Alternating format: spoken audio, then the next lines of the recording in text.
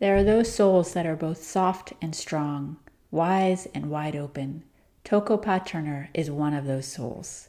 When Tokopah was just 15, she ran away from a violent, destructive home life and found herself having to navigate the system. The next decade was a hard one as she figured out on her own how to become an adult in a complicated, often uncaring world. This was the beginning of her search for belonging. This search has led her down many creative, beautiful paths, and today she is the founder of Dream School, weaving a living bridge to the other world, as well as the author of the award-winning book, Belonging, Remembering Ourselves Home. In Tokopah's words, in addition to tending dreams, my work focuses on restoring the feminine, reconciling paradox, elevating grief, and facilitating ritual. Join us as we explore a pathway home. Hi, I'm Daphne Cohn, your host, and you're listening to Beyond, in-depth explorations into the ideas, philosophy, and paths taken by brave and experimental artists, makers, and activists who have found the courage to forge a new way forward and use their creativity to make their thing and change their world. One quick announcement. Within my private online community for artists and makers, quiet activists, die-hard dreamers, and forever explorers, is for just a little longer, pay what you can with no monthly commitment. This will be changing within the coming weeks, so if you want to check Within out at the price you choose, now is the time.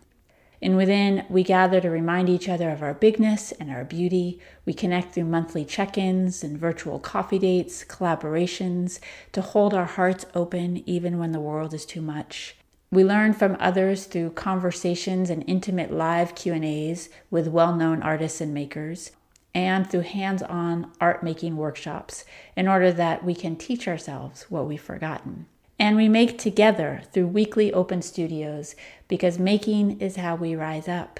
It's how we bring the change we want to see. You can learn more at daphnecohn.com/within-studio. And now, on to the show. In this conversation with Tokopah, we talk about how to start down the path of belonging, both to yourself and the world, when Tokopah lost sight of her creativity and how she came back to it, finding your own values and your own voice, Tokopah's own creative process and how she gets to what's true, when it's time to commit and when it's time to let go and how to tell the difference, and cultivating a vision for your life in tune with your longing. May it inspire you to make your thing and change your world.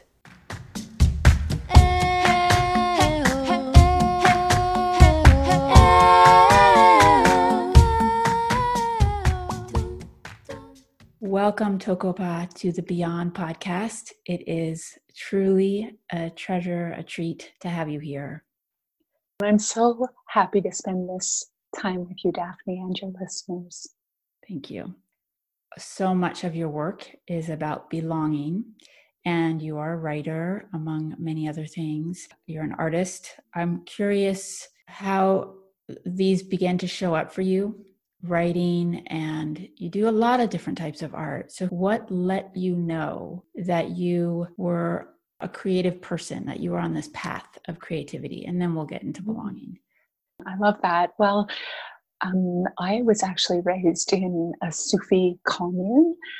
So if your listeners aren't familiar with Sufism, you probably are familiar with the poetry of Rumi. So Rumi was the original Sufi. And so there were these different branches of Sufism that came to the West, and my parents were involved in the Sufi order, the International Sufi Order. And so we lived in a commune with many other people. And this kind of, and also, I think, 9 cats. So this lifestyle that we had really lent itself to creativity because there were so many people. I think at some point we lived in this old tenement in Montreal, and there was probably 18 rooms in our house. So there was a lot of different people coming and going, some transient, some stayed, and many different forms of creativity. So from the youngest age possible, I was encouraged, or at least inspired, to be creative. I think the first way that it showed up for me, this is kind of a funny story, but when I was 8 years old, my mother sent me to a youth camp without realizing that it was a Christian youth camp. But I think we had some neighbors down the street who were the same age who sent their kids there every year. And so I was sent off to this Christian youth camp, and I was a weird little kid. I was really, really in love with God, with spirit, with source. And so I thrived in this environment. And I began to write these devotional poems. And I still have them. And I think the earliest would have been around the age of 9. And I remember that poem was called The Mist. And I wrote the poem about the mist that was rising off the water in the morning by in this campground that we were staying on. Because I was so steeped in this sort of Christian indoctrination we would do every single day there, I called it the as if Yeshua had sighed, which is funny to think of a 9-year-old kid writing that one. But there you go. Devotional poetry was the first thing I did. It's amazing to me that you still have them all, considering the childhood that you had and how you left home at 15 and had a fairly, I don't know, traumatic is definitely one word, but definitely transitory period of time of your life. Like, how did you manage to carry those with you through all of that? There is a big gap of time where there aren't any photographs of me. There wasn't any of my things were not kept. But the day that I was committed into the system, which was around the age of 15, I started a journal on that day. And it became a lifeline to me in that very traumatic and tumultuous time. Writing and dreams, writing down my dreams, became this conversation that I was having with the only parent that I knew. And I didn't really realize this until many years later, but I really feel as if my dreams were parenting me through that difficult decade, whatever it was. And of course, they continue to. But there was something that seemed to know better than I did. And it was speaking to me or conversing with me through my dreams. And so writing was really an anchor for me throughout that difficult period. Yes. It's interesting because writing often is an anchor, but it's not so typical that it's by interpreting, or not even interpreting, but just having your dreams be such a big piece of that. And it's fascinating that that started so young for you, and that you were able to see dreams not just as something that happened while you were asleep, but as something that contained a lot of wisdom for you. Yes, it must be said that that idea was really given to me by the community that I grew up in. Dreams were encouraged to be shared, to be remembered. So as a very small person, I had some truly magnificent experiences in the dream time that probably spoke to the life I was going to lead, because obviously I've devoted my life to dreams and to teaching others about their dreams and to writing about dreams and to write from dreams. So that was probably a kind of foretelling. I remember when I was very small, I had some epic experiences which would be less in that category of a narrative dream that tells a story about something that you're wrestling with at a psychic level, but more experiential dreams where I would actually have out of body experiences, lucid dreams. I would astral travel, some really, which I didn't know how to name at all at that age, but those were the kinds of things that were happening to me, and they gave me this sense that there was something very powerful there that I could continue to draw wisdom from in order to feel a sense of orientation and guidance in my life. Hmm. Well, I'm sure that dreams will continue to, in their own way, weave themselves into this conversation. I'm going to be looking more from the perspective of belonging and creativity. And I know that I imagine that dreams will just naturally become a part of that, but we'll see. We'll see how it unfolds. And the reason I want to speak specifically to belonging and creativity, one is creativity is my thing. It's the topic I'm really most, one of the topics I'm most fascinated by, but also people who listen are identify as creatives in some form or another. And belonging, because this is both really your topic and it is such an essential part of whether or not we make the thing we want to make, whether or not we share the thing that we make, and just where we take our place in the world. So if we begin with this idea of belonging, I wanted to actually start by having you explain how you define belonging, so we can just lay that as the groundwork before we go on. Mm-hmm.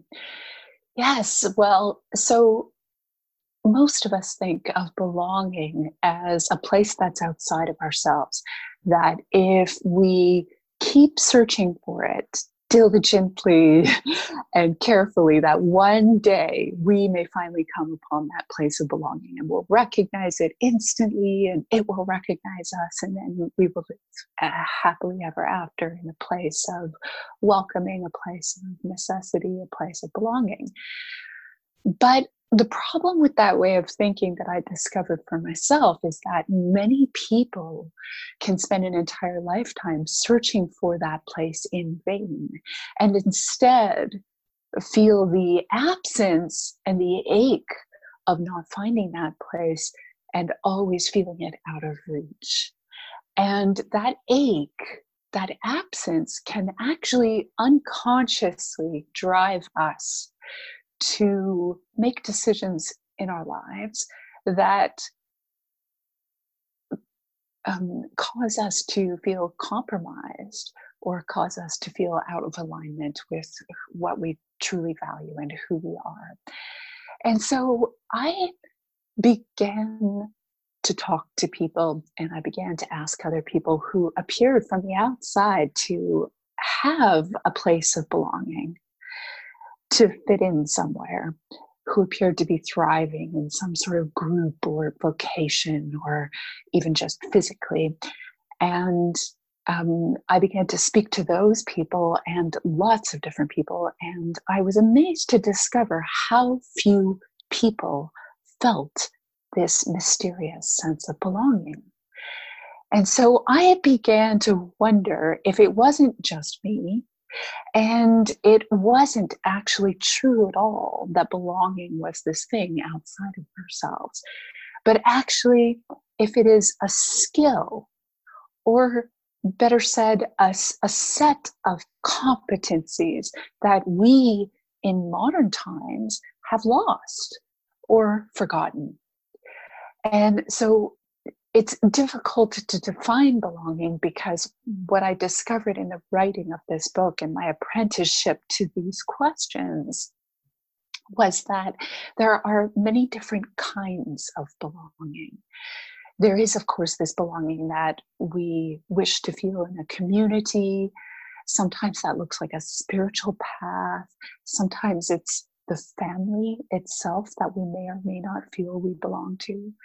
But then there's the belonging that we may or may not feel to our own gifts and abilities. And that's a huge one, because if we don't have that form of belonging, then how really can we feel belonging in the rest of the world and in relationship to other people? So there's that one. And then there's also this belonging that may be missing at the ancestral level. So perhaps at some point in our ancestors' journey, they were displaced from their place of origin. And so I became curious in this book how that broken link carries through the generations and causes a sense of unbelonging in our personal lives. And then there are other forms, there's the form of belonging that we may or may not feel to our own bodies, and to nature and the natural world. And then there's that ephemeral sense of belonging that we may or may not feel to something greater, to God or spirit or source or the creator, whatever language you like to use. So I think one of the very first competencies of belonging is really understanding these many kinds of belonging, understanding the dimensionality of belonging itself, how it can be practiced in order to be developed in our lives and in the world, and to understand the I guess you could say the journey in moving from feeling like an outsider or feeling exiled from life itself into a place of belonging in our lives and in our world. Okay. There's a lot. It's a lot. There's a lot. Of. That's why it's a hard question to answer, because I don't think we can easily define it. Well, I think you did a brilliant job. There's a lot of things I want to touch on in what you said, but I want to start with, you began by talking about this absence, and you wrote about that. You said we must begin with absence, a longing for what might never be assuaged, and follow it deep into the heart of exile, which is what we just mentioned, to discover what, if anything, can be made out of nothing. So there's a couple of things right there where, first of all, you mentioned absence in the beginning of your definition of belonging and talking about belonging, and then also this journey from exile into belonging, and here you say deep into the heart of exile. And I just want to get my head around this a little bit about beginning with an absence, and that we have to go there to begin to see what, if anything, can be made. You say more about that? Yes. Yeah, the presence of absence can be so huge in our lives. It can feel like an upwelling of sort of indistinct grief, which threatens to overwhelm us if we even touch it. And so mostly what we do is we try to outrun it. We make our lives busy, we make our lives full, and anything that we can do to avoid a confrontation with that wound, that terrible unspoken wound. It's one of the things that people rarely speak about in the open, is this sense of feeling like an outsider, of feeling like they don't belong in life itself. And so what I want to do here is to offer the idea that absence is important, and that we have to turn towards it first before anything can be made. And for me, what that looked like was going into the origins of my own feelings of estrangement. So going into the origins of our estrangement to understand, well, what are the roots of why we feel so unbelonging in life? And I knew that I had to do that for myself if I was going to offer anything of value to anybody else on this conversation. And so you briefly touched on a bit of my story, which I tell in much greater detail in the book, of leaving home. And so I grew up in quite a volatile and often violent home, and never felt a sense of belonging growing up there in my nuclear family. And it plagued me, even as a very small person, this feeling of that I was expendable, that I was unnecessary. And I often would play this game as a little kid where I would feel hurt or rejected.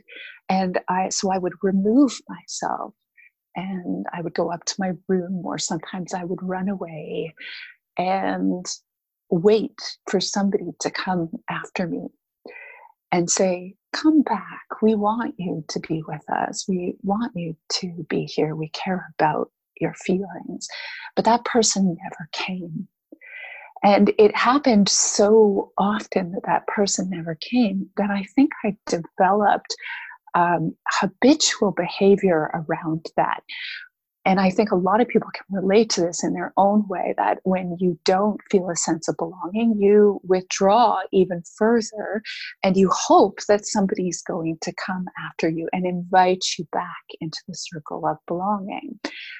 But what happens if somebody never comes? What then? And so I think when we're talking about absence and looking at the wound, that we have to look at these core places where we began to feel exiled. And I think this happens at a few different levels. It certainly happens at the personal level where we may not feel seen or acknowledged, or we may feel we may have been dismissed or devalued or even derided. And we are taught that whatever qualities we possess that aren't in alignment with the family's values or the church's values should be hidden away or should be split off in some way if we want to gain acceptance.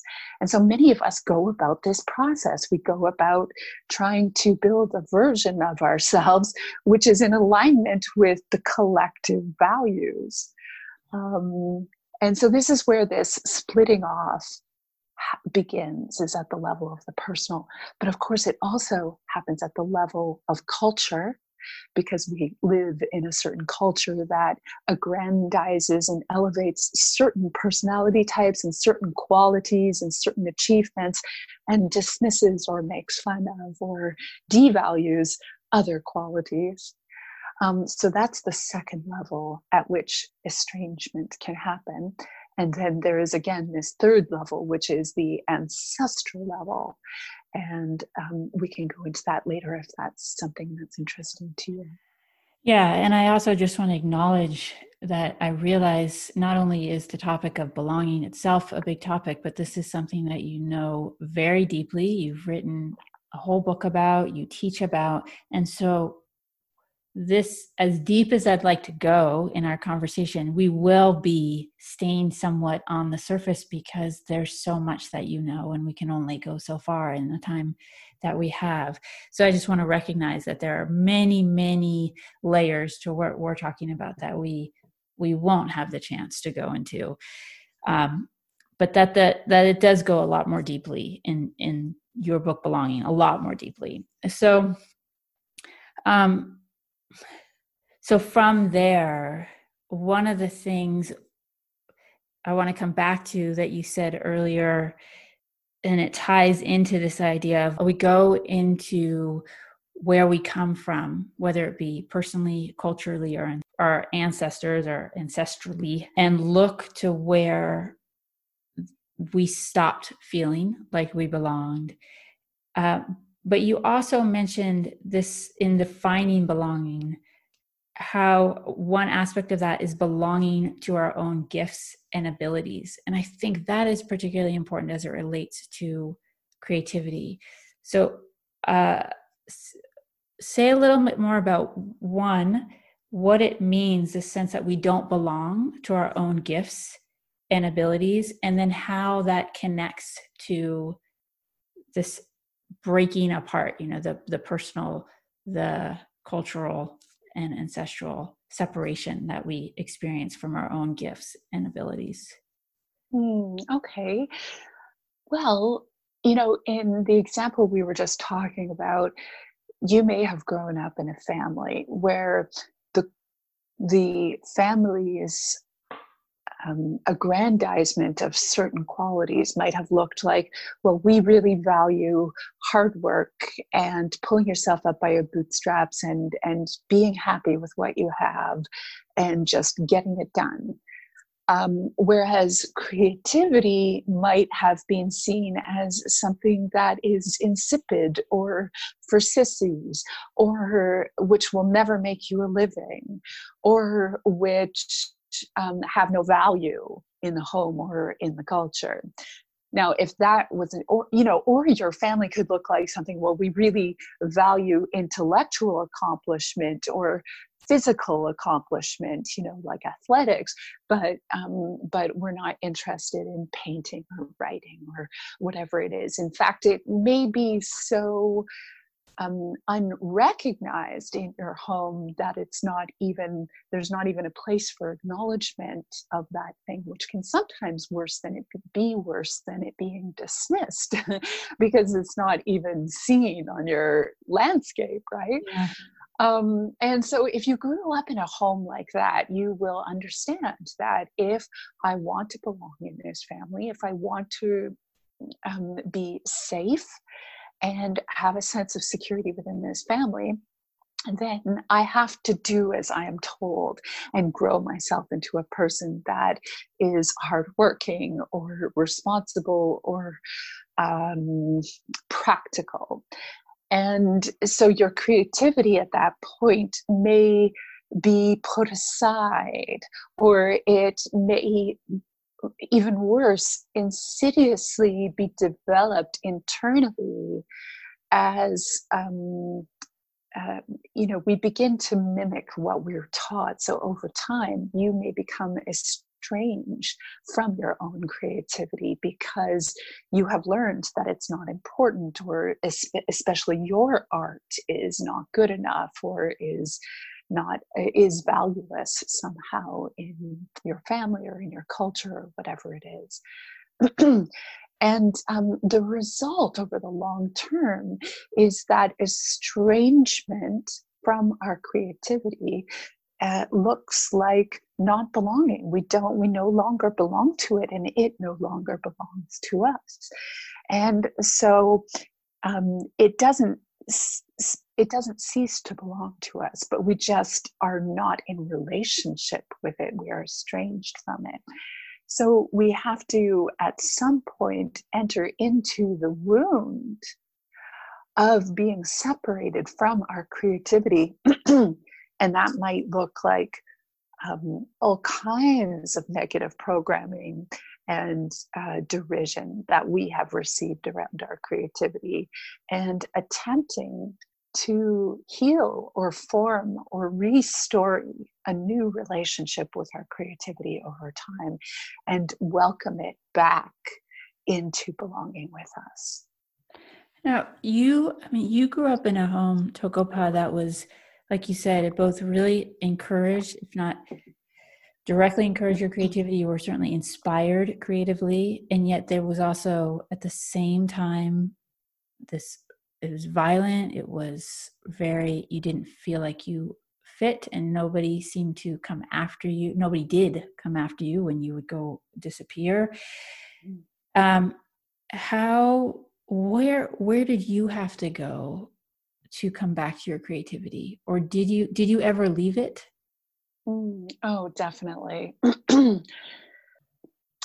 It was a unique childhood in the sense that I had this larger community that we were embedded in at first through certain ages of my life. And then at a certain point, my mother and my stepfather moved out of that community, and we became a kind of traditional nuclear family, which was very unusual for me.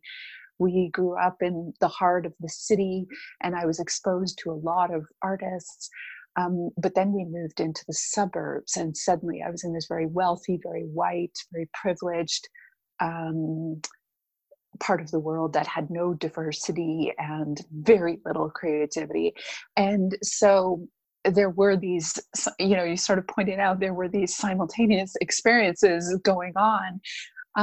But at the point that we moved into the suburbs and I was thrust into this whole other lifestyle and community, or lack of community, that was the point at which I think I was very much discouraged creatively. And in my own home, I think there was a real patriarchal influence in my family, which would celebrate the males in my family as artists and as intellectuals, whereas my gifts went unrecognized. And that was very, very difficult for me. And I struggled for decades with exposing any of my creativity to the world. And it really wasn't, I remember, I told you earlier, I've been keeping journals since I was a very young person, but I would hide them away. Nobody would ever read anything I had to say. And it wasn't until I met my mentor, her name was Annie, and she was a Jungian psychotherapist, and she was a very gifted writer. And she invited me to take part in this writing circle. And this was really now in my 20s. And I remember getting into this writing circle, and it was called proprioceptive writing. And what we would do was we would have a prompt, a little writing prompt, and the group of us would just write spontaneously on this prompt. And we'd have 15 minutes, and we just had to never put our pen down. And after 15 minutes, time would be called. You'd have a moment to finish up, and then everybody would share their writing in the circle. And I used to sweat through all of my clothes before this moment would happen, because I was so terrified to share my writing with anybody else.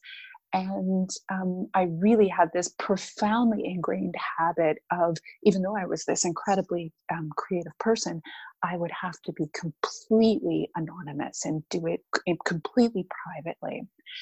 So this was my first experience of sharing my writing. And I think the reason why it was so terrifying was, yes, on one level, this fear of being judged, of not being good enough, of not having something interesting to say.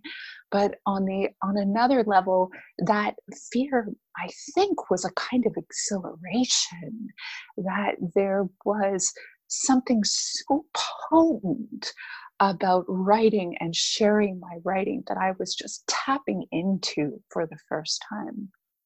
And because I loved it so desperately, that's why it was so scary for me.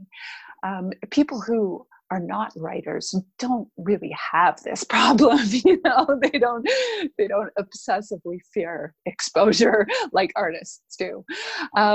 And so Annie, every time I saw her, she told me I was an artist every single time. And I never believed her. I always felt like that word was way too big and way too pompous and way too luxurious for a person like me to call myself that. But eventually, she kind of hammered it into me. And after a number of years, I started to submit my writing to be published. And that was the beginning of what would become a decades-long publishing career, which has now resulted in me actually writing a book, writing my first book, a very late bloomer. But what do I want to say about that? I guess I just want to say that having a mentor, having someone outside of your immediate experience who can inspire you and who can help draw that truth, that artistic nature out of you is really essential for me, and probably essential for a lot of people. Even if it's not someone who you are officially working with in the context that I was in a psychotherapeutic environment, but even somebody who inspires you, like an author or an artist, someone who draws that excitement out in you, that trepidation, that exhilaration, I think is really essential. We need someone outside of ourselves to show us who we are becoming. It's true. It's an interesting, not sure what the best word, but it's an interesting challenge that we both have to turn deeply within to discover who we're becoming. And we also have to have people outside of us to help us see who we are becoming and to actually guide us into who we are becoming. And somehow with both of those, maintain a balance so that we don't lose ourselves in either direction. Mm-hmm. But I want to speak first to this whole thing about the sharing, because it's true. This is huge. It's been huge for me. It's huge for every single person I've ever interviewed, worked with, anyone. And you just spoke about it. And then you also had said this in Belonging. You said, I meet so many women in my work who have gorgeous ideas, but are terrified to release them into the world. This terror is a combination of things, but at the fundamental level, it is the fear of criticism, the inner critic, a spokesperson for all the diminishing voices in our past and in our culture.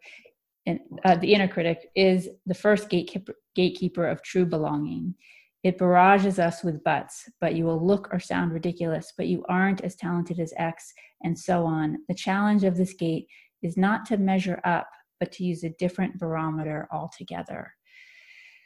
So I read that and I'm like, okay, so in a world where we have basically grown up being trained to measure up, how do we begin to come up with and then follow a completely different barometer? Well, I hope you don't mind, but I would love to return to dreams at this point, because I don't know if those people who have read my book are aware that everything in this book has come from my dreams. Everything, all of the ideas, well, maybe not everything, because some things just come from life and from experience, but so much of the creative inspiration I receive comes through my dreams. And this is why I think the conversation around belonging, creativity, and dream work should be intertwined, because dreams really spring up from that source of originality. They really spring up from that well of unique thought from the source within. And the reason why I love one of the reasons why I love dream work so much is because of this endless creativity that is brimming through us at all times. And no two dreams are ever exactly alike.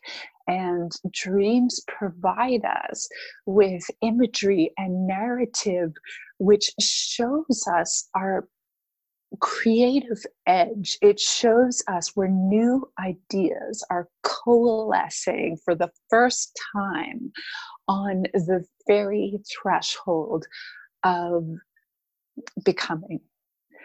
And so I have always drawn from that source, even if it is just to write about and to wrestle with what the images are that are coming up in my dreams. And they are just this provider of so much richness and newness.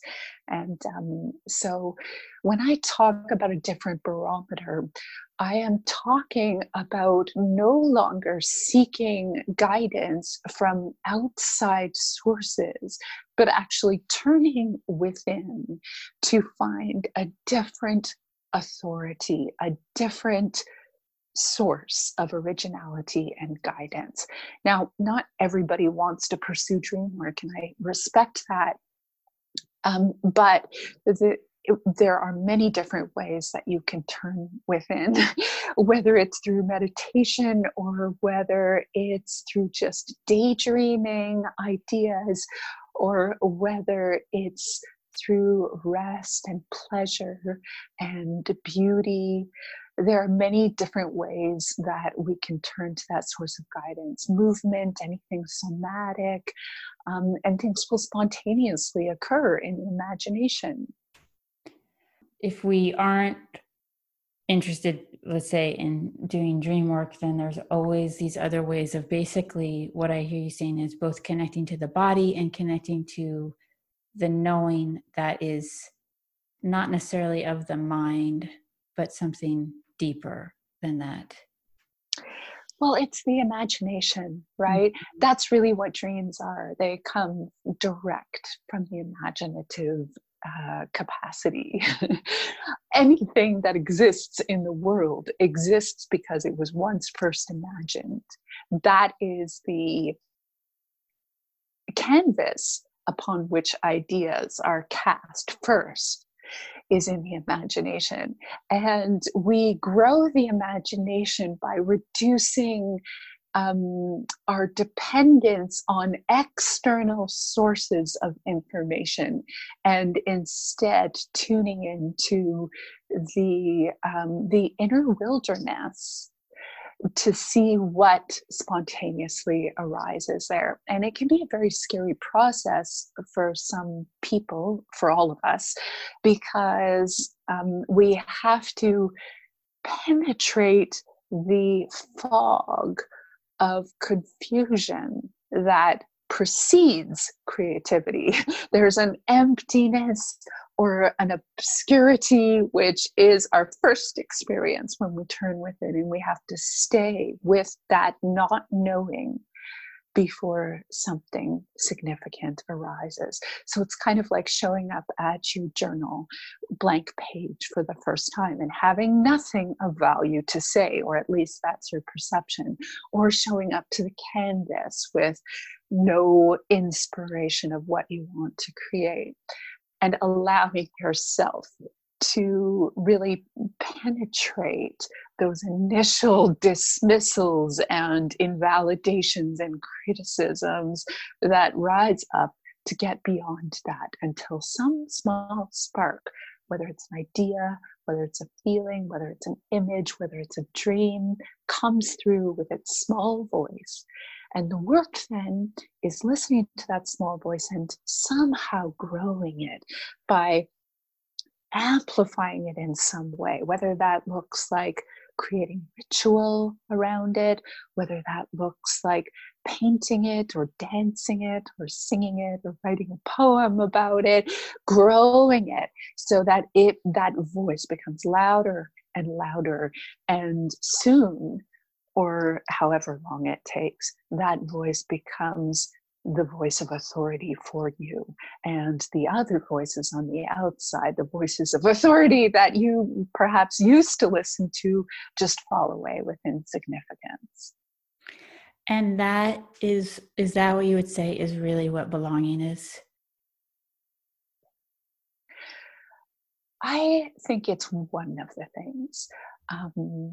I think first of all, I think belonging should be a living conversation from many different disciplines.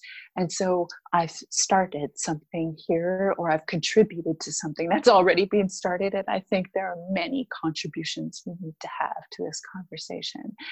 But I would say it's one of the first things that we have to do is, first understanding that dimensionality of belonging, looking at those places in our life where we may feel belonging and where we don't feel belonging. And where we don't feel belonging, we have to ask ourselves, what were the origins of our estrangement from those things that don't feel like they belong to me? And then entering into that place of exile is a very big process, a huge part of the process. And in the book, I call it Initiations by Exile, because I think those periods of being separated from what you love can go on a long time, and they can be very heartbreaking and difficult. But in that process, I do believe that we are actually being initiated. And we are being initiated into our true belonging, Yeah. which is to say, becoming aligned with our true values and our original creativity, which is on the other side of that, which is what we've been talking about. This Yeah. work of then growing that originality and finding a voice within it. But once we've done that, then there are many steps beyond that to create belonging, including how we interact with each other and with the outside world and with nature. Okay. And that's more of the skills or set of competencies that you touched on in the very beginning. Yes, well, I would say there's probably, I would identify about 15 of these different competencies, and they range from the inner life to the outside world to the ancestral realms, and then to the culture that we live in. Just to back up a little bit briefly to touch on the idea of using dream work, if someone, because this is your area, if someone isn't working with somebody, or if they like wake up and they're like, I don't really have many dreams, or most of the time I don't remember my dreams, how do you recommend that people work with their dreams if they aren't actively with a guide, or and they just want to explore, as you say, this original source of creativity within themselves a little more deeply? Right. Well, one thing I'd like to just start off by saying is that everybody dreams. Even if you don't remember your dreams, you are dreaming.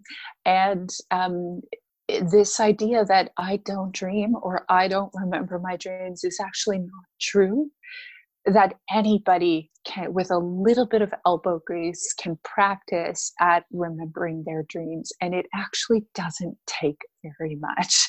It actually can be a very simple pivot to remembering your dreams. So I've put a bunch of resources together to help people recover their dream life. And I think that's really the first step is recovering your dream life and recovering its value and importance in your life. And then from there, really the single most important thing to do is to write down what you do dream. And even if that is just a fragment, those fragments can sometimes be the most powerful dreams of all.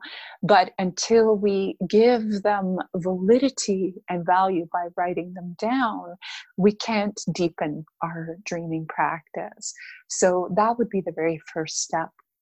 I actually created a course called Dream Drops, which is a 30-day course in dreams. So every day a new teaching arrives to your inbox and kind of leads you through this process of deepening your relationship to your dream life. So people can find that on my website if they're interested in going deeper. But from there, once you've remembered your dreams, the possibilities are endless. You can dance them, you can sing them, you can write poetry from them, you can paint paintings, you can create stories. I mean, we have stories in our culture of people who have invented powerful, life-changing mathematical theorems from their dreams. So really, it's just endless, the creativity that can be derived from working with your dreams. I love thinking of dreams as this source of our original creativity, and that we all have within us this imagination. I mean, my husband has said many times, like he'll wake up from a dream, like, and I've said this too to him, but it's like, wow, I wrote that song. How is that possible that I wrote that song? You know, that you remember having written a song in a dream or a poem or something. You're like, so wait, that means a part of me is capable of that. And yet I never would have guessed that that was in me. Mm. Yes, and I think the way that I think of dreams is that they are actually nature, naturing through us.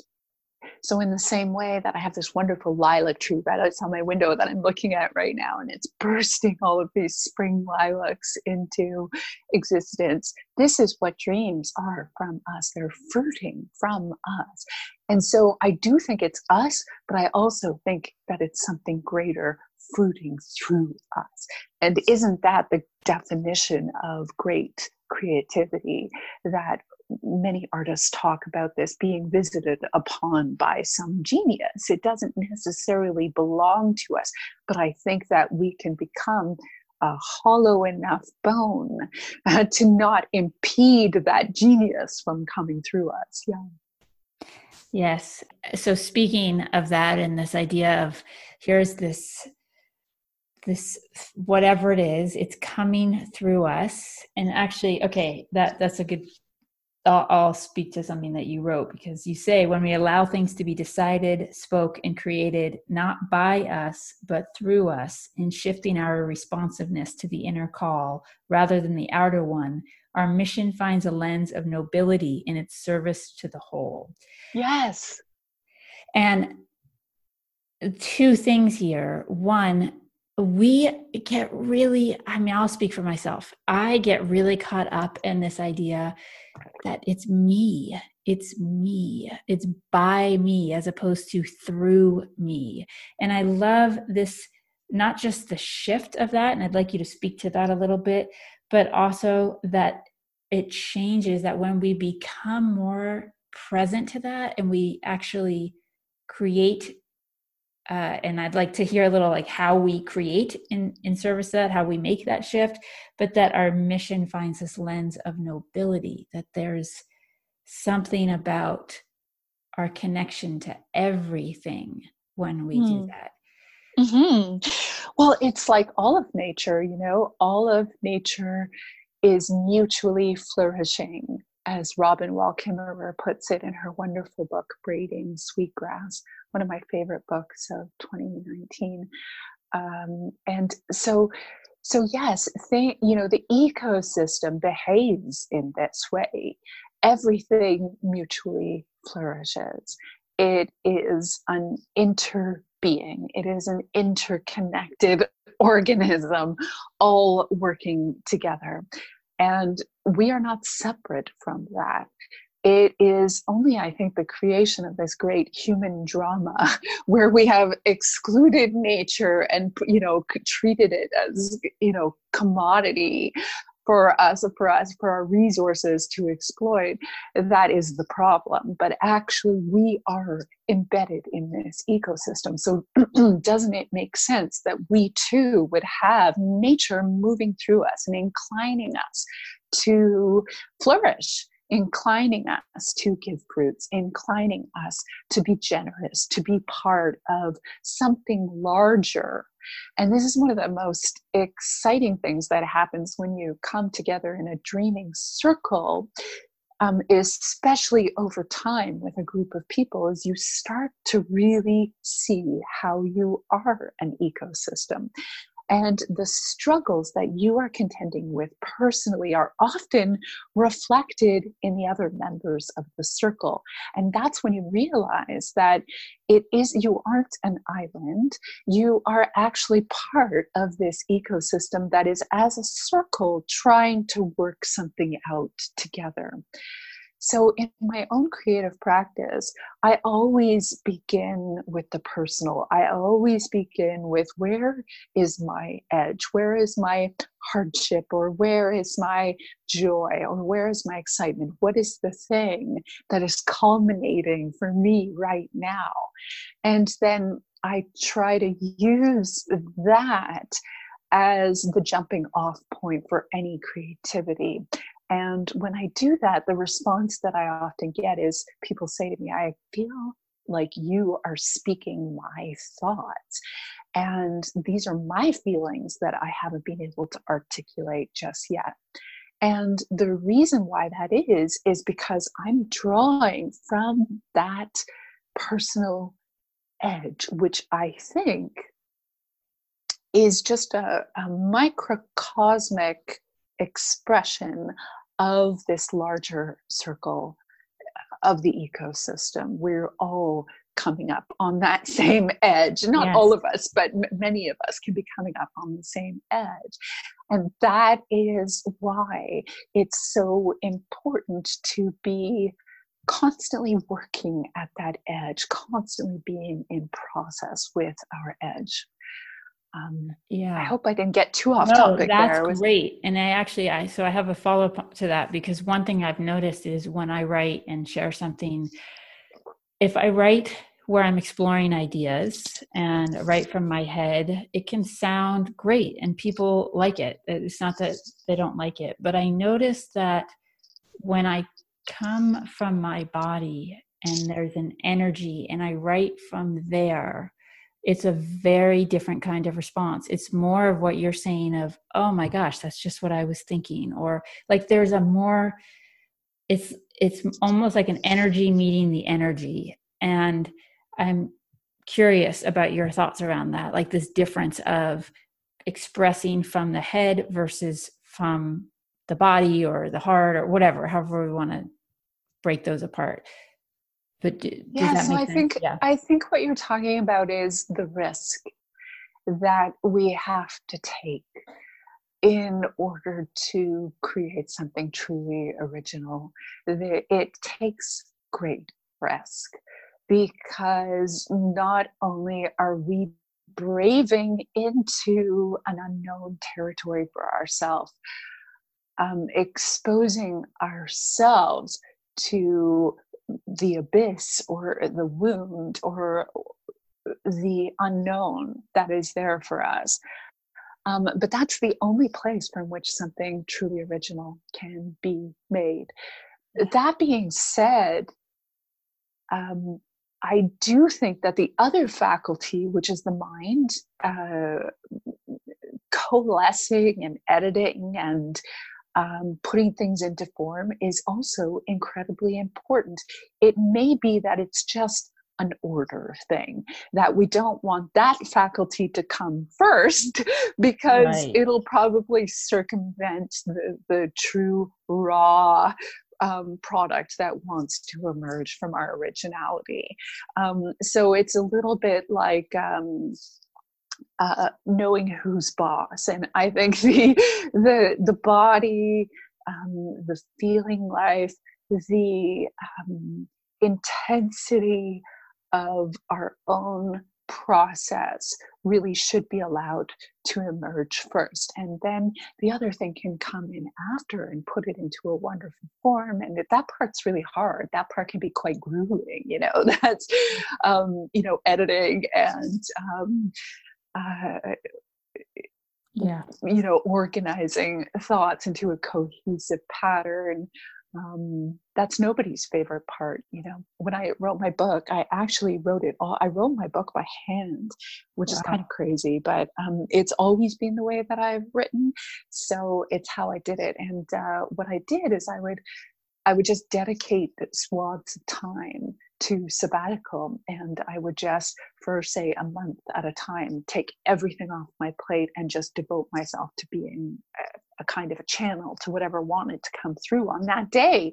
And many days there was nothing, but there were also days where stuff came. I would have a powerful dream and I would write it down, and beautiful ideas would emerge from listening to that dream. But then here I had this,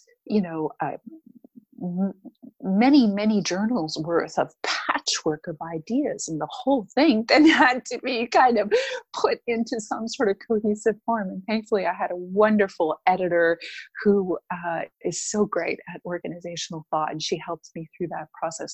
I'm not recommending this method of writing, because I think if I were to do it again, I would probably organize a framework first and then allow the creativity to emerge in that framework. I think that would probably be an easier way to go about it. But as a result, it took about 5 years to write this book. Wow. That is quite a process, the way that you do that.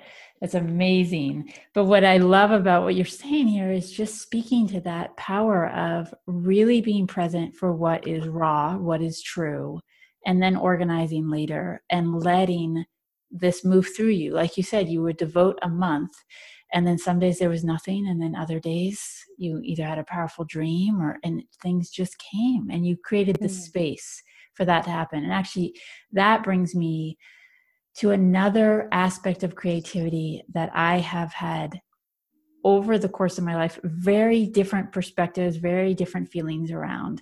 And that is the idea of commitment. So I want to read something that you said about commitment. You said, like the alchemical crucible, commitment is the vessel in which something raw and undisciplined can be transformed into something valuable.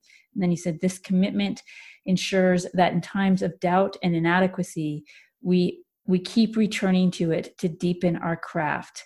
Commitment in these terms is not an obligation, but a deep devotion to that which we love. And that was important for me because sometimes there's this sense of commitment where it's almost like, okay, I made this commitment, but it doesn't feel true anymore, or it doesn't feel right. And then there's this other way of looking at commitment, of this deep devotion to that which I love. And I would like if you can talk, one, that's kind of a two-part question, but the value of commitment, but also knowing when something can be let go of in favor of something else that wants to emerge. A timely question. Yeah. Yes. Well, I think I was transformed by this discovery when I looked at the word discipline and discovered that at the root of discipline is the word disciple. And disciple is someone who is devoted to someone or something that they love. And this changed everything for me because I realized that we put up all kinds of obstructions to being in relationship with our creativity. And we probably do this for any number of reasons, fear of what could emerge, the terror of that period of confusion, of nothingness, that anything will ever appear on this empty canvas. There are lots of reasons why we avoid this encounter with her originality. But if we set the container, if we decide, every day for this hour, I'm going to show up to that which I love, even if nothing happens, but I am going to open the space for it to arrive. That is how magic happens. It really is deeply tied to our setting the space, to our allowing there to be an emptiness that precedes creativity. And so this changed my idea around commitment completely, because I think I shared a dream in the book of somebody who was trying to play their guitar, but the strap on their guitar had broken, and it made the guitar very heavy, and so they couldn't really wield it properly, and it was awkward, and that was the dream. And this dream was showing how the strap, which is the tethering to what we love, it is that commitment, that bond can be broken quite easily if we're not tending to it. And so commitment or discipline becomes that tethering. It becomes that place where we keep showing up. Very similar to any love relationship. Yes. If you bring your attention to someone you love and you really show up with presence for them, then they eventually will flower and share the secrets of their heart with you. But if you keep ignoring them and dismissing them and thinking they're not important, then eventually they will disappear and become distant from you. And the same is true for our creativity. And with regards to your other question, yes, when is it time to let go of a commitment? I mean, that's a very sort of elusive question, but I think when things start to feel forced or untrue, or start to feel like we're pushing something all the time that doesn't bring us some sense of well-being or connectedness or pleasure, then it's likely time to give it some space. And it may be that it returns again in its own time, or it may be that something else comes up in its place. And that can be quite hard to do, to let things go. And there may be a grieving process that's necessary. But, nature is always in this process of death and renewal. And I think it's important that we listen to the inner cues to know where we are in that cyclic process. Yeah, it feels like the more we develop just what you're talking about, this inner authority, the easier it becomes to know, to hear whatever it is that we need to hear about, like, yes, time to let this go, or it may not feel great right now, but it's important to stay with it. Mm-hmm. So it comes back to the sense of belonging to ourselves enough that we can trust what it is that we're discovering. Mm-hmm. Yeah, I mean, sometimes just like in relationships that can become harmful or feel as if they're falling short of who we've become, we may find that there are creative forms that come and go for us as well. For a long time, I was a professional musician, and I wrote albums of original music, and I toured with my band, and there came a point, though, where being a professional musician created more of a hardship than it created well-being for me. And that was a point in my life that was filled with grief, because I had all of these dreams attached to music that had to die. And I started receiving these dreams about these.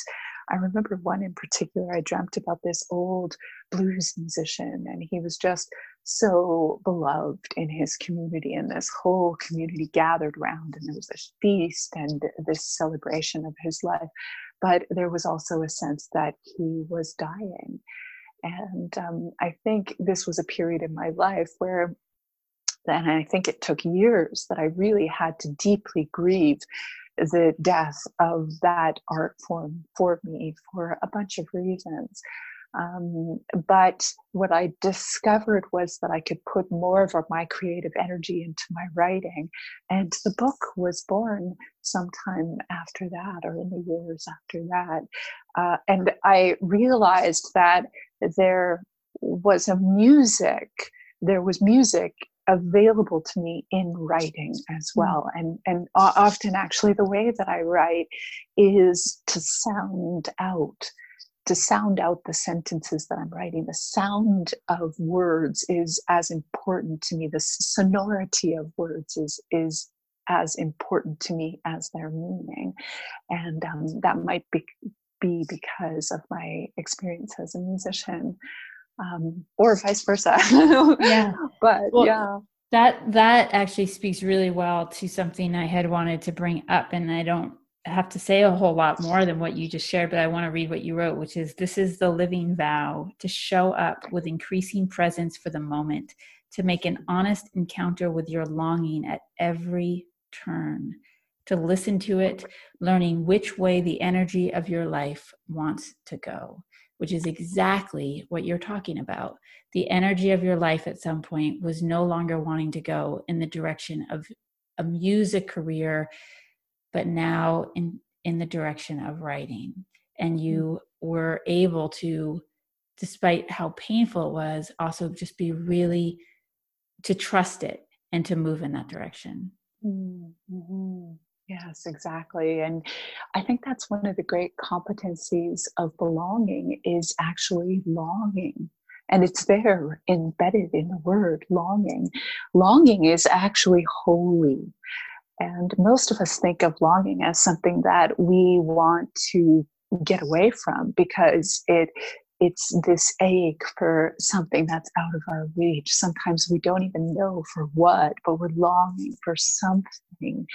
And sometimes that longing can be uncomfortable, whether it's a longing for a significant other, or a longing for community, or a longing to be seen. But in the Sufi way of understanding it, longing is actually the calling homeward. It's the calling of the beloved to the who you are meant to become.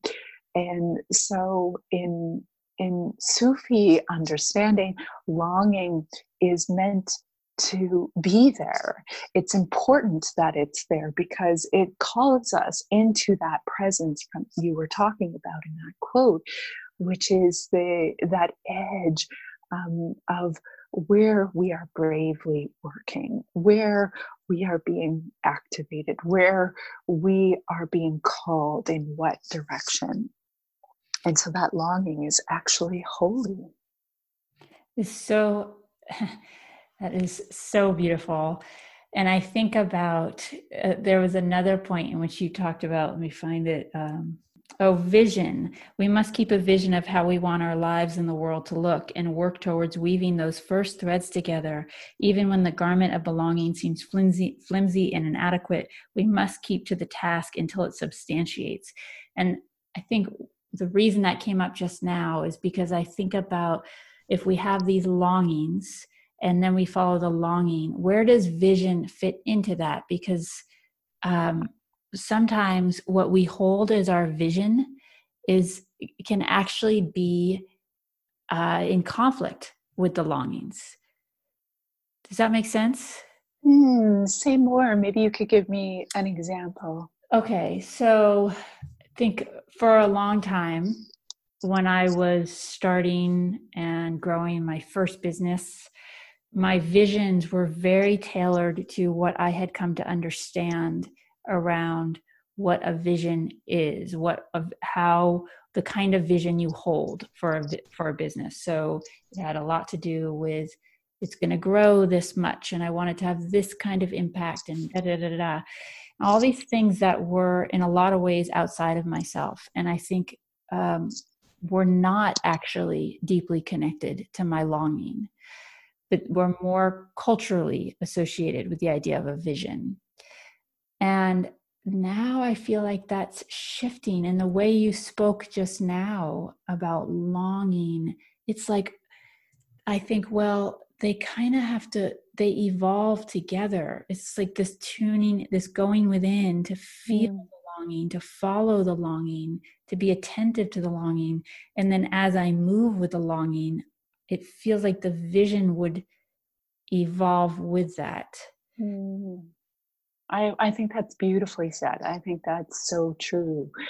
I do think there's a difference between a picture of how we want things to turn out and a vision of how we want to live.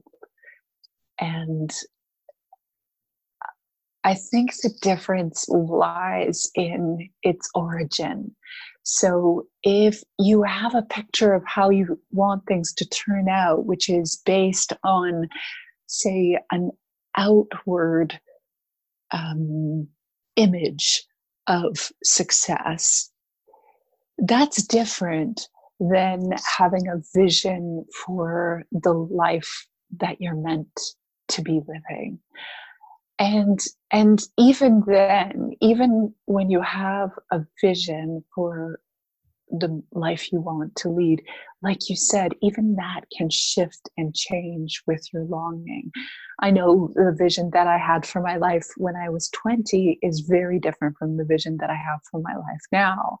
And so it has, obviously, we're organic beings who are constantly changing and shifting in response to our environments. And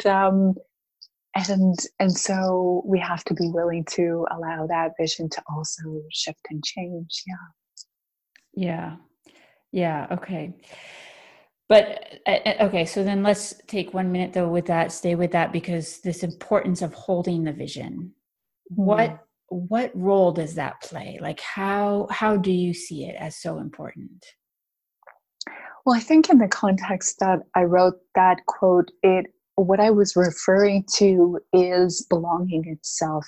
And we may have a vision of what belonging should look like, or what belonging can look like, is a better way of putting it. And yet we have so far to go in the culture that we live in, which keeps us so separate and keeps us disconnected from nature and from spirit. And it's a huge, almost insurmountable battle to fight against, to come into the truth of that vision. And so, what can we do but just take these small steps continually towards it? And that's the image of the flimsy garment. You may just have one thread, which is, say, a small group of people that you gather with, that every time you're with, you feel completely who you are, and you want that group of people and that feeling to carry out to every other day of your life. But it doesn't. It only happens, say, once every 3 months or once a year or whatever it is. But you do have that one thread. And so you think, well, how can I extend that thread and grow it? And maybe you find a different way, which is a way of involving yourself with ritual, which helps you to stay connected to what's important to you. And then maybe there's a third thread, which is reaching out to others to help them feel inside of belonging.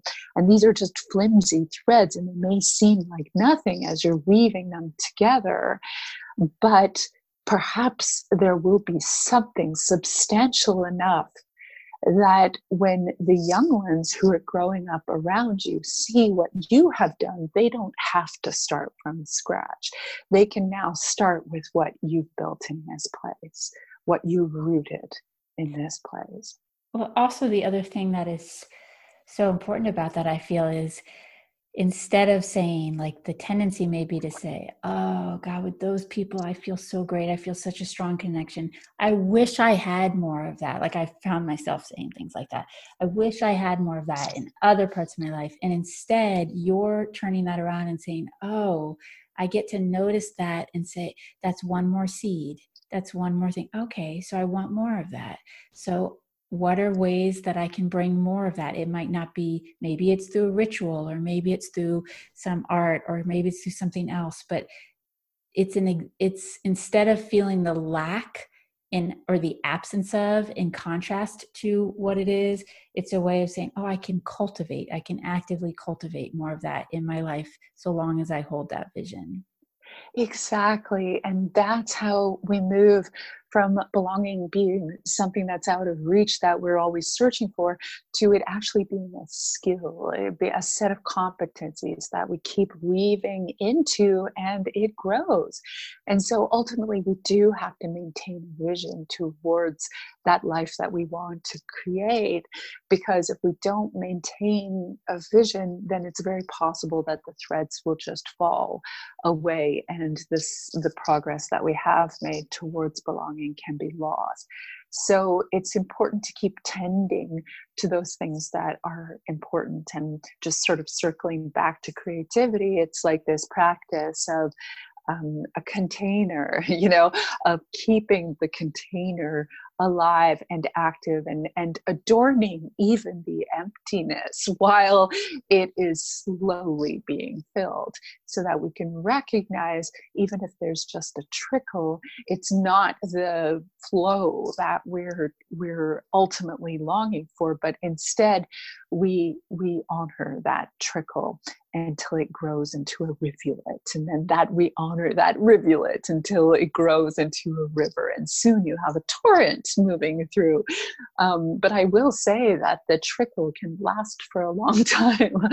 I was just remembering with a friend of mine the other day how many decades went by where I was longing for any kind of momentum with my writing, with my teaching in the world. And literally decades went by with me constantly weaving these flimsy threads into this garment of belonging. And it took a long time to grow and to have some momentum of its own, which is something that I'm really enjoying now. A sense of finally, there's a sense of the call and response is alive,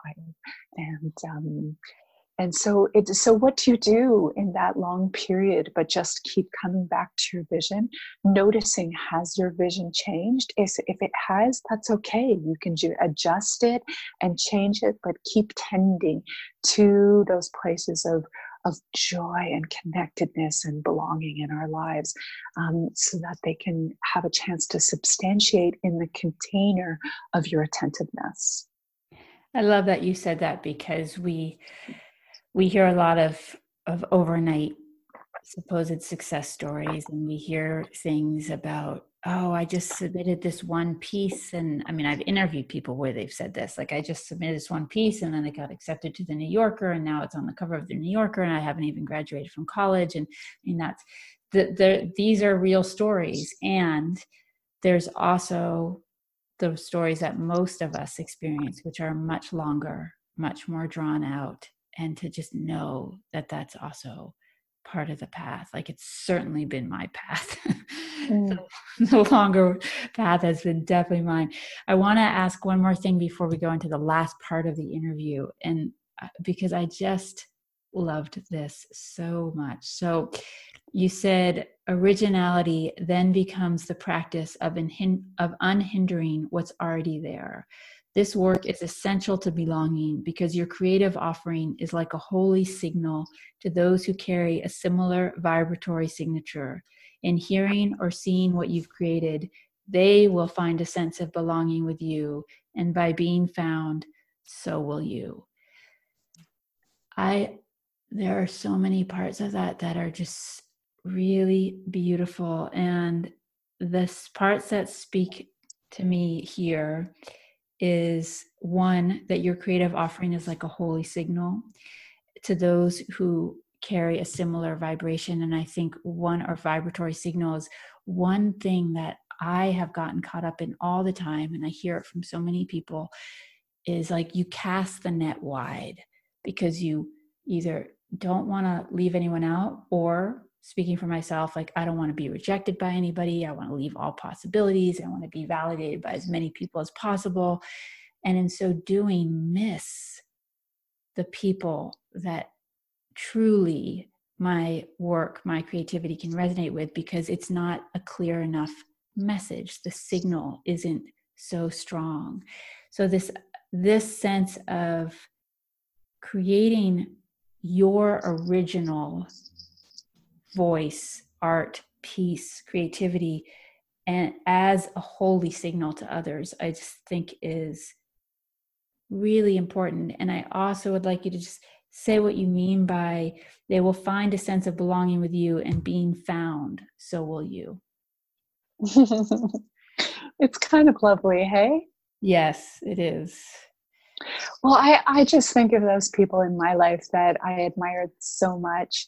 And maybe I'll just return to Annie, because she was just such an important person in my life.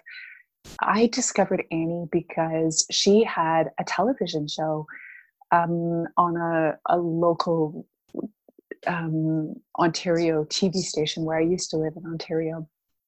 And it was all about dreams. And so she would sit down with somebody every week in a cozy studio and do dream work with them. And I had never seen anybody do what I had dedicated my life to until I saw Annie doing this. And so merely the act of seeing her validated me on my path, because it showed me that there was actually a field, there was a place where I could step into and And other people were interested in it too, or else it wouldn't be on television, right? um, so it's a very funny thing, the people that you admire, even sometimes the people that you envy, they can give you a sense of which direction to go in your own life, or at least an affirmation of the path that you're already on. And so Annie's very presence acted as a holy signal, which reached me and which said to me, this is a place of belonging. And sure enough, I followed it. And that's an important piece, that you have to follow those signals, right? In whatever way you can. Find a way to connect with those people or read more about those people. I call it the caramel ripple. It's like when you're eating a bucket of ice cream and there's a caramel ripple, and you've got to follow it. The deeper you go, the fatter and sweeter it gets. So it's not just a one-way thing. You have to respond to it in some way. And I've always done that in my life, is follow those yeses and those resonances, and those holy signals. And so what ended up happening is that Annie became an incredibly pivotal I looked her up one day. I think I was even just flipping through the newspaper, and I discovered she lived in Toronto, where I was living. And I thought, what a revelation. I can just call her up and book an appointment to meet with her to do dream work. And so that's exactly what I did. And a historic mentorship was born from that, and so on and so forth. So from Annie's perspective, Annie had to get to the point where she, decided that dreams were important enough that she could study them in Jungian circles, and that she could then brave her work out into the open and take the risk of putting a show on television and probably getting rejected many times before someone said yes. So she went through all of that to follow her own longing and resonances, and as a result, this very unique field that she created became a holy signal for me, and then all that followed from my life. So it's this funny reversal that we search our whole lives for a place of belonging, but actually it's already there. And it's only when we unhinder ourselves from the obstacles to our originality, to our being in alignment with what we truly value, what we truly love, what our true gifts are, and grow that signal, that we realize that our lives are actually a shelter of belonging for others. And this is this wonderful reversal, that we have to be that which we are longing for. And when we do that, it creates belonging, not only for others, but then for ourselves, right? Because the people who are attracted to what we're doing are obviously going to be resonant with us in both directions. And so it creates a kind of, it creates a web of connection with others who are like-hearted. That's beautiful. Thank you. So, okay, we'll move into the last part, which is a 3-part thing. I share something, then I'll share where people can find you, and then I'll ask you one last question. So the first thing is, actually, I share where people can find you first. So you had mentioned earlier about the resources for the Dream Drops. Is that what it's called? Yes, Dream Drops is one of the courses that I offer in the Dream School. Mm-hmm. Yes. Okay. So Dream Drops, along with a lot of other resources and and you can find out about Tokopa's book and everything that she's creating and offering on her website, which is Toko, Toko, pa.com. And then, there's a dash in there, just so people can find it, Toko-pa.com. Excellent. Thank you. And also on Instagram, is that, I know I follow you, but is it Tokopa? Is that also with a dash? It's not, actually, just to simplify, at Tokopa. Okay. So at Tokopa, and then on Facebook at Tokopa Turner. And Tokopa was telling me at the beginning just that every day there's something new on Instagram. So things there is where she's sharing anything that is like whatever's happening today. So you can really be present to whatever is most current through Instagram and through Facebook.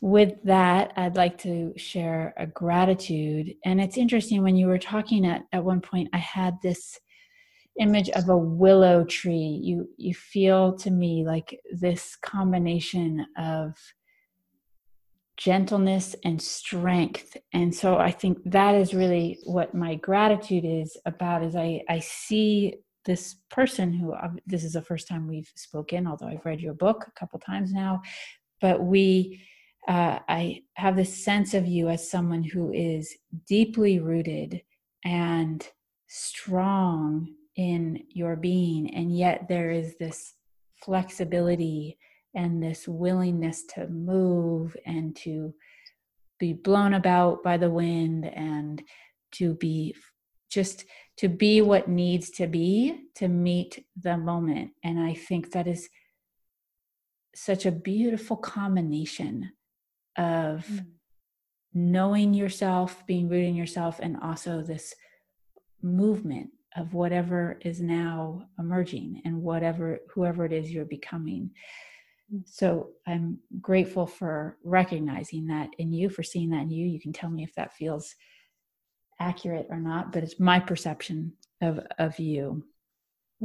I love that. That's such a gorgeous reflection. And I think that particular combination of skills is so important when we are working at inclusivity on all fronts, cultural, internally, and even ancestrally, because there are lots of different ways of looking at the world. And I think it's important that we be flexible to allow room and allow ourselves to be changed by differences, and to be welcoming towards those differences, even if they are in direct opposition with who we are. But at the same time, we do need to stay rooted in our own knowing. So I think that's a beautiful combination of things. And I love the image of a willow tree. It fits with my hair too. It does.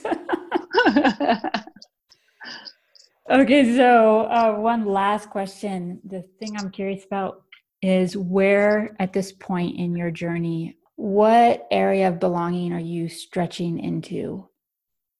You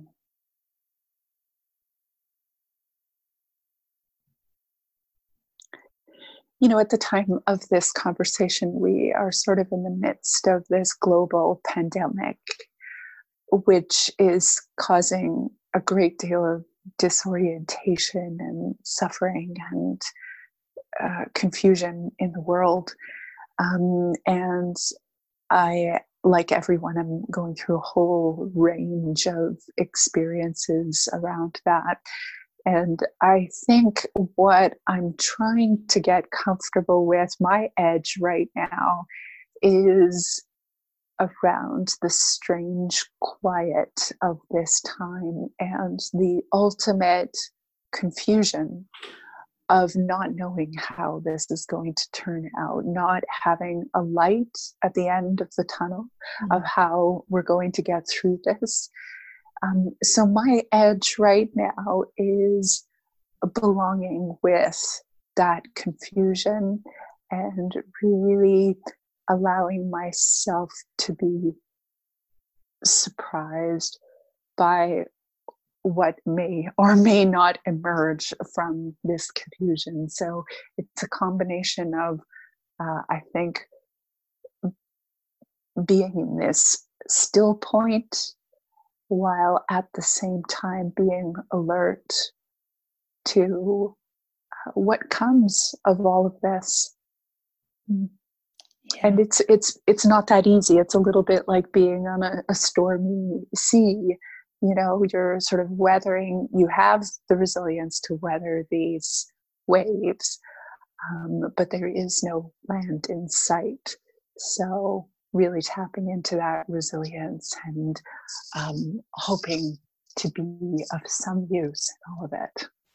Yes, and I think a lot of people listening can relate to that perspective. So I think, is there anything else that you wanted to say that I didn't ask you? I usually ask that question and I forgot. So Oh, well, I think all that needed to be said was said.